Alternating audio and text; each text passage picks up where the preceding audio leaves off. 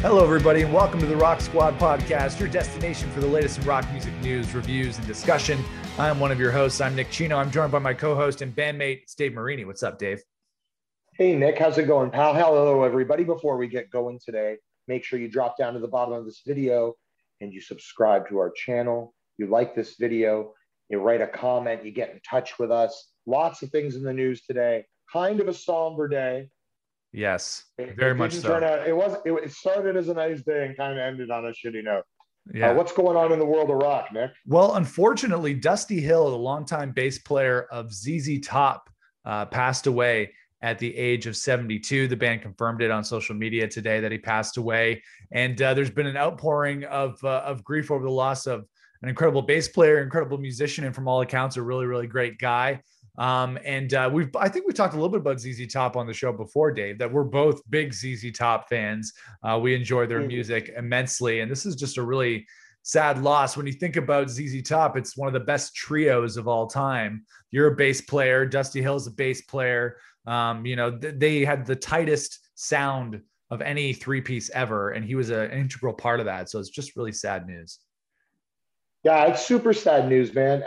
Unfortunately, I was planning on going to see ZZ Top for the first time. Yeah, we were talking about that. Yeah, we were talking about that. So yeah, it's very shitty news on that front. But yeah, Dusty was an amazing player, and the ZZ Top, like the longest reigning American band. It's been the same three guys for over 50 years. Like 50 years, that's longer than the Stones. It's longer than everybody. So, he'll be missed, man. It's very sad. Yeah, legend. He's a legend. Legend. One of the goats on the low end. How are they going to fill that spot? They're going to continue, I imagine. I have a hard time thinking that the other two guys won't keep going. ZZ Top? Yeah. I don't know, man. They don't know how to stop, though. Top don't stop. You gotta be badass, and you need the beard. Come on. Yeah, I know it's a tall order, that's for sure. Yeah, to be badass and also have a beard of that magnitude is it's an incredible feat for sure. But I'm sure Billy will do something though. Billy's fantastic. He'll go out with the Billy Gibbons All-Star Band or something. Yeah, he'll keep it going for sure. So very sad news. Yeah, Dusty Hill, rest in peace. He passed away at the age of 72. An incredible career, incredible life, and he got to spend his life playing music. So I think it's a good way to do it. So rest in peace to Dusty Hill. But a couple other things that we want to talk about just off the top here. Dave, you were telling me that you have an idea. You have a new series that you want to bring to the Rock Squad channel. Do you want to tell the folks about this? We're talking about the top 10, Nick. The top. We're going around the world. We're getting the best rock songs from around the globe, and we're hitting people with it every week, every Friday. There will be a new top 10, the Rock Squad top 10 from around the world. I'm very excited about it, getting some things in order, but it's going to be a good time. Are you excited for the top 10? I'm very excited for it. Yeah, I'm excited for some new stuff for our rising YouTube viewers to watch. So yeah, it's going to be exciting. I've been doing the rock album reviews. You're going to be doing the top 10. I feel like we're bringing some quality stuff to the Rock Squad community. Well, you're not going to just get, your random top 3 or top 4. You're going to get the top bands from around the world, the top rock bands from around the world. And every once in a while, we're gonna make an executive decision and move a band that we're like, why is this band at 49? This band needs to be in the top 10. And we're gonna make an executive decision and slide it in there. So I'm super excited. I'm super excited to expose people to bands they may have never heard of, or bands that don't get their fair shake. But lots of new music, man. So it should be very good. Yeah, we're super excited. So we'll be looking out for the Rock Squad top 10 coming from Mr. Dave Marini very, very soon. Before we get to the opening act topics, there was a big album anniversary this week, courtesy of the Smashing Pumpkins. Their sophomore record, Siamese Dream, celebrated its anniversary this week. And we've previously talked on the show, Dave, about Smashing Pumpkins. We're both huge fans. Siamese Dream was a seminal album for both of us in our musical development and our music fandom over the years. When it comes to Smashing Pumpkins, Siamese Dream really set the tone for who the Pumpkins would be and what they would do going forward. They worked with Butch Vig, of course, once again on Siamese Dream, like like they did on Gish. And when you think about Gish, it's a great record, but it doesn't really have those catchy melodies that Siamese Dream would bring to the Pumpkins fold. And Billy Corgan himself has said that that was the record that really kind of set the Pumpkins on their path, and him as a songwriter as well. So what do you feel about Siamese Dream? You got, Cherub Rock, Today, Hummer, Quiet, Rocket, Mayonnaise, Geek USA, so many great songs. You called it, pal, man. It's one of the best albums of that time. It's some of the tones on there, like listening to like Billy talk about like making that record and like how much work went into the guitar tone and just just the songs themselves, like it went Big on. Muff. Yeah, like big muffs and like tuning a half cent down and stacking guitars left and right, balancing it weird. There's so much cool stuff about that record, and it's influential to me for sure. I remember listening to it at a friend's on the floor in his basement with like just like putting it in and like and it was just like it would blow us away. We'd be like, wow, and you hear that for Cherub Rock and you hear the drum boom, and it's like, yeah, I don't know, it's awesome to me. Right? It's super nostalgic.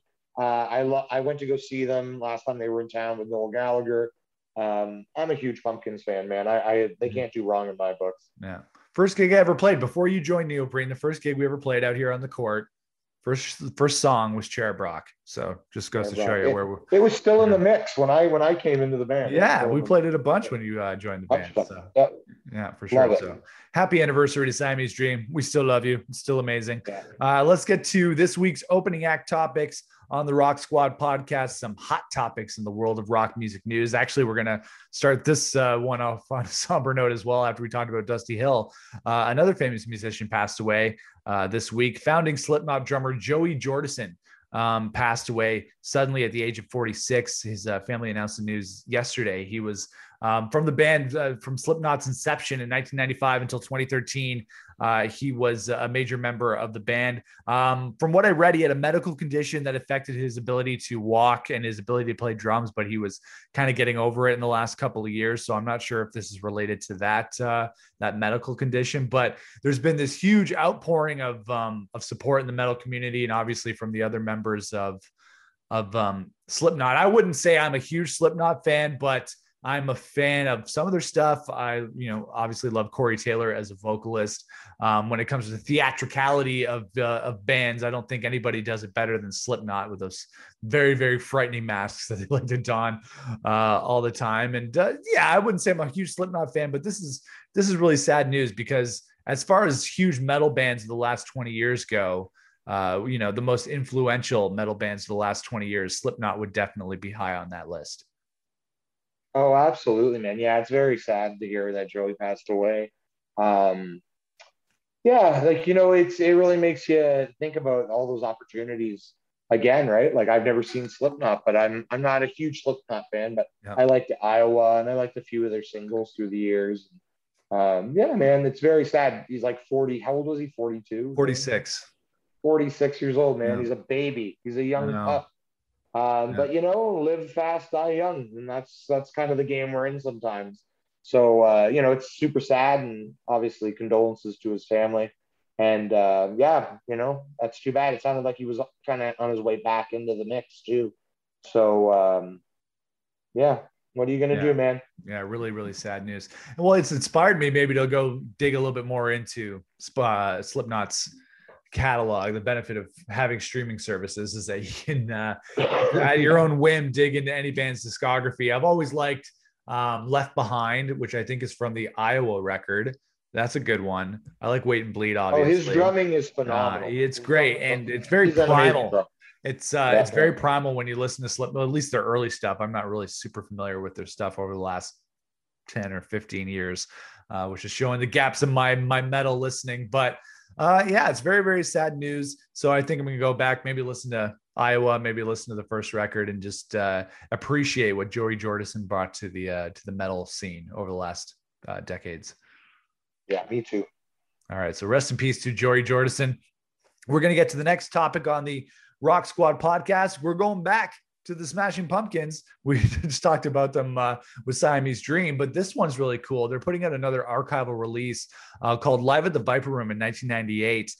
This one was recorded in LA at the Viper Room in January of 1998. It's mostly a Billy Corgan acoustic show where he played a lot of songs from the Adore record before it was released. So this is actually a follow-up to the Live in Japan 1992 LP that they put out earlier this year. What do you think of this release, Dave? Are you excited for this? How do you rank Adore among Pumpkins albums? Because it ranks pretty high for me, actually. Yeah, I think it's a killer record, and I'm a goof, and I love the dark themed Pumpkins. Like I know Billy Corgan's a huge wrestling fan and stuff, so yeah, I appreciate all the theatrics that he put into that era of Pumpkins. That's for sure. So yeah, man, it's killer, and I'm not a huge acoustic Pumpkins fan, to be honest with you.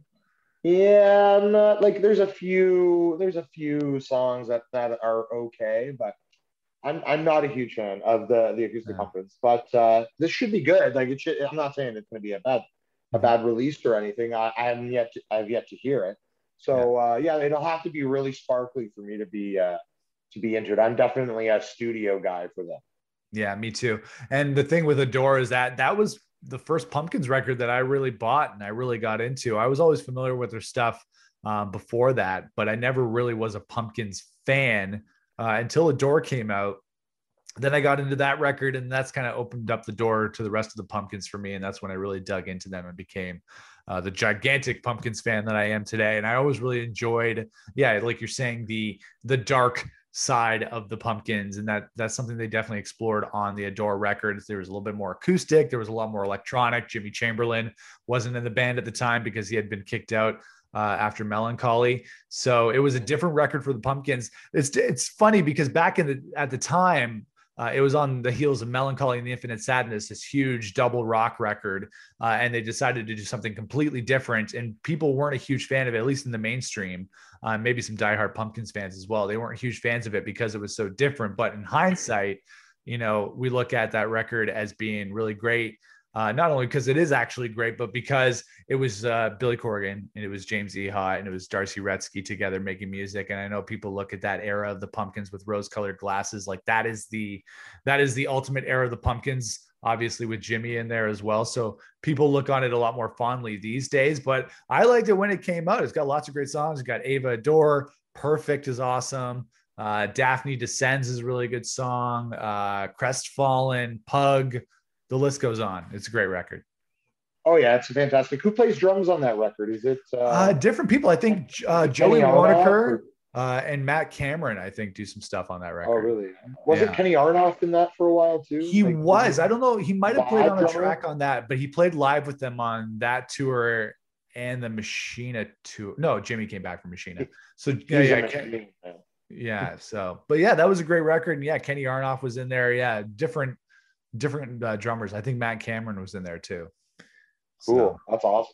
Yeah. I didn't know that. I thought it was just the Kenny, but that's cool. That's awesome. Yeah, really cool. So that will be coming out very soon. The Pumpkins Live at the Viper Room 1998. Let's get to our next opening act topic, and that is Weezer are planning 4 Seasons albums to come out in 2022. Rivers Cuomo was on Good Morning America, of all places, promoting the Hella Mega Tour, which is great. They're back on the road with Green Day and Fall Out Boy, so we're really excited that bands are out there rocking the suburbs.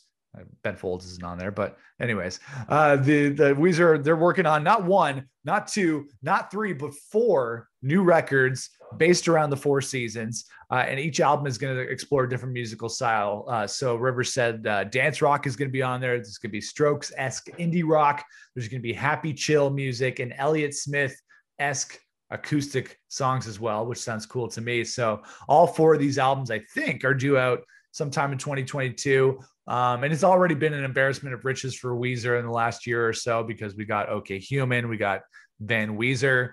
What are you thinking about this, Dave? Do you think they can continue this creative role that they're on? Of course they can. Rivers can do anything. Rivers has a formula, man. And since the Green album, it has just been like popping off pop rock songs like nobody's business. So Yeah, it's probably going to be half decent. They're in a good spot right now. Yeah. They're right. I think he's figured out how to write all of those things. So I don't feel like this is a stretch for them at all. Yeah. So it'll be interesting to see. Like, hell, I'm going to listen to all 4 seasons. So Yeah, me too.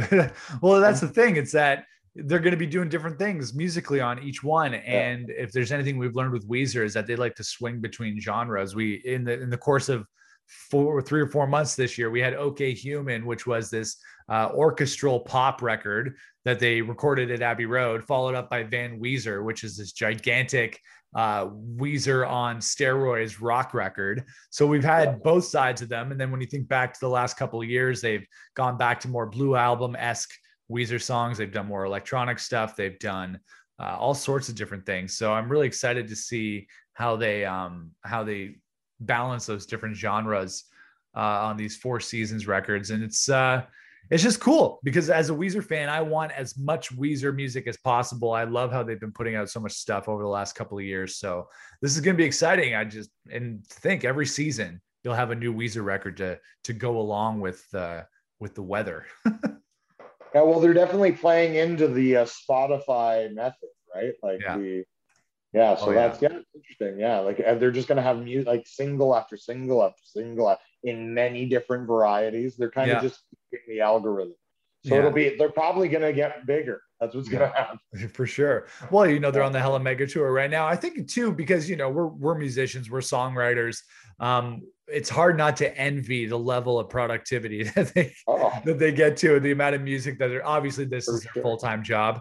So they have the time to do that, but it's incredible and it's awesome to see how prolific they are. I would love, to be able to put out the amount of music that they do. It's not quite Guided by Voices level. Our good friend and bandmate John Daly loves Guided by Voices, and they put out 40 song albums every month or so, I think. So it's not quite that They put in level. an album at the beginning of the show. Yeah, That's how often right they put there. Robert Pollard just put out a record right now while we were talking.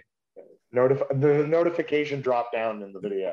Yeah, and a solo record and a side project. He also put that out. Two of them. Two of them. Yeah, totally. So looking forward to the season's records from Weezer. Let's get to the headliner topic on this week's Rock Squad podcast. And this is pretty cool. And that is Slash has signed to the new Gibson record label. Gibson Guitars have launched their own record label called, get this, Dave, Gibson Records. Yeah, it's crazy. They're going to be partnering with BMG, and they're going to be based out of Nashville. And the first artist to be signed to the label is none other than Mr. Slash. Also, his buddies Miles Kennedy and the Conspirators. Slash already has his own line of signature Gibson guitars, so it's obvious that he loves his Les Pauls and everything like that. So it's obvious that he would go with Gibson as his record label. But this means that the next Slash and the Conspirators album is going to come out on Gibson Records, so probably sometime in 2022. What do you think of this, Dave? As a Slash fan, but also as a fan of the music industry, what's your read on this?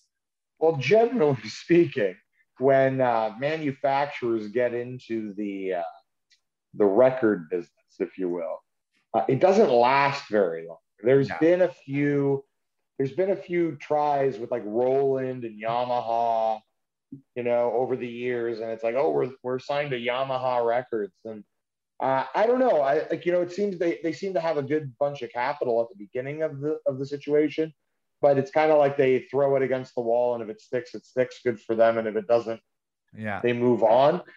This is definitely a deal that Slash was probably thought out with management because, like, he knows his value and he knows how low the Gibson value is right now because Gibson hasn't been doing well over the last couple of years. So I'm guessing this was like a business play on his part. Like, you need me more than I need you. Like, cut me in and let's sell some guitars. You know what I Right. mean? And Yeah. like, let's build it together. Like, I've been the face of it for so long anyway. Mm-hmm. So I don't know, man. If it works, it works. The record business is a sketchy place. It's a scary hallway Yeah. with monsters and demons. So Aren't there videos online of Gibson mass I guess like trashing mass like large amounts of guitars that they don't sell because they have minor there defects? was a shitty, I think it was Korean made or Chinese made Firebird that was they made them wrong and then they were warped.